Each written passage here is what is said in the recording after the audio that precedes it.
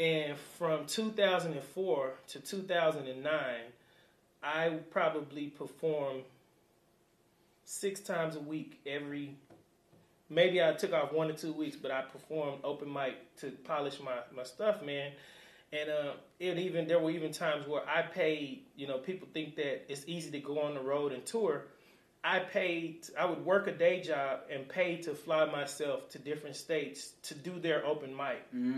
It's like an audition or interview. Wow. I paid out of pocket. I didn't get paid to do 3 minutes in front, and you do this 3, 4, 5, 6 times over the course of the year, build that relationship with each state, each club, and then they book me. Right. So these are things that... Message! That's a grind right there. These are things that people don't see when they be like, oh, I'm going to just get up there and kill the stage. Yeah. And man, I took some hits. Yeah.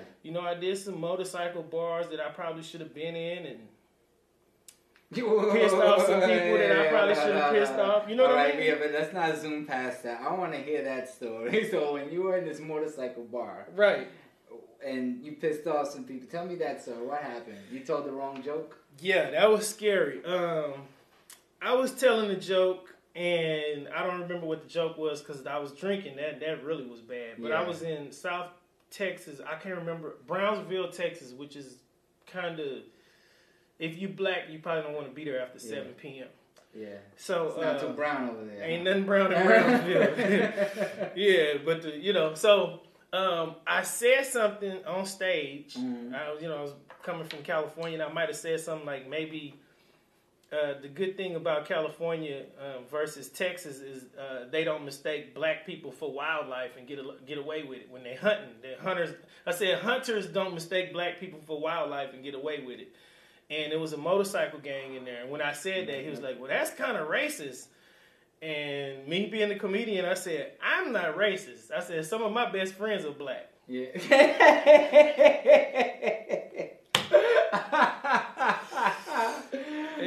he had to chew in his mouth like, what the fuck is that supposed to mean? You got a problem with white people? I said, no, not as long as they leaving. And then it escalated from there. So they waiting on me outside of the bar, like my God. You got the Sons of Anarchy, whatever they would. Yeah. But see, you joking, but it was a Harley gang. It was one of those people that really don't care about us, and it's the Wild Wild West in Texas, so the rules ain't the same. Mm-hmm. So I stretched out that show, man, because I knew they was out there waiting on me. The owner comes to me, he's shaking, he a little scary, man. He's like, hey, man, here's your money, man. You might want to see if there's somebody that can come down here and pick you up because my wife needs me at home. He didn't want no parts of it. So I look around and ain't nobody there but me and the bartender, and he too old to hear what's going on, so he don't know that he in danger too. So I'm like, at what point are they going to come shoot this place up or whatever they going to do, drag me outside right. tar and feather me? I don't know. But I guess they waited, and what ended up happening was the bartender, his son heard about what happened, so he rushed up there and he took me out of a side door. And I guess they saw us as we were driving off, and they just let us go. Oh wow! But they was waiting outside for me. Wow! That was probably the scariest. Hey, well, that sounds like good comedy to me. You got a reaction. I did. Yeah. That's cool, man. So it sounds like I respect that so much. That grind of working the 9 to 5 to pay your flight to go do open mic.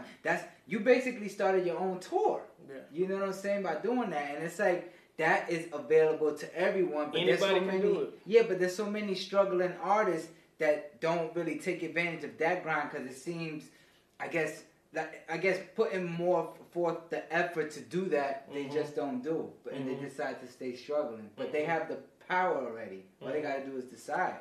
And that's awesome, man. I tip my hat off to you because I didn't even do that. I was kind of more focused on my local area in Florida when I was doing my thing out there. But now that's what's up, man. So how did writing get into come into play? The TV writing. Well, not even the TV, just writing in general before you got to TV. I've always written, as a comedian, we write jokes. Some of them say they don't, but we write. Yeah. And the TV and the movie writing, I'll be faking it. I wouldn't be true to the game if I didn't speak up and say, Well, first of all, I used to do. I had a sketch group in 2005. I think it was called The Color Funny. Okay. This is when MySpace was big. Mm. We ended up going viral. We were like one of the first people to go viral in 2005. There was no such thing really as viral, but we had millions of hits. Our videos were like blowing up. Mm. And MySpace gave us a deal where we were on the front page of MySpace, and they said, okay, you write 10 sketches over this amount of time, we'll pay you this amount of money, and they'll be featured on the MySpace front page. Mm. That was the first. I think I probably got like $1,200 a month or something. It was horrible, Mm. but that let me know that there was money in writing, and I kept doing sketches. It kind of snowballed, and the way I broke into the industry was Omar Gooding. Okay. Shout out to Omar Gooding, man. Like, because I worked with him on a movie called The Candy Shop, a co-star, I guess you could say. And he and I have the same type of comedic energy, Mm-hmm. so we can feed off each other really well, just naturally. And he picked that up. And after the movie, we stayed in contact. And then he let me do some stuff on one of his albums, like a little skit. He just let me do little stuff because he believed in me. Right. And then when he got the show Family Time, when they gave him that show, he called me and brought me on board and was like, hey, man, come do your thing on set as a punch-up writer. Also, you didn't even know Bentley. You didn't know about Harvest. I knew Bentley, okay, but I didn't have an end with Bentley. I mean, Bentley's always cool. He'll let you come. Bentley's just like that. He's an open type of person. He'll let you come in and work. But Omar brought me in as a punch-up writer, man, and I took that opportunity, and I said, you know what, I'm going to maximize this that's when I really got serious, because I'm like, I could really, the next thing you know, they was like, hey, why don't you help write on the episode? Cool, now I got a writing credit on the TV episode. Right. And that turned into, why don't you write your own episode? Okay, help produce. And now Bentley's letting me shadow him to become, I don't know if I want to be a director. Maybe, I don't know, I never say never, but it's so much work that Bentley does. There's so much that he does and that people don't see.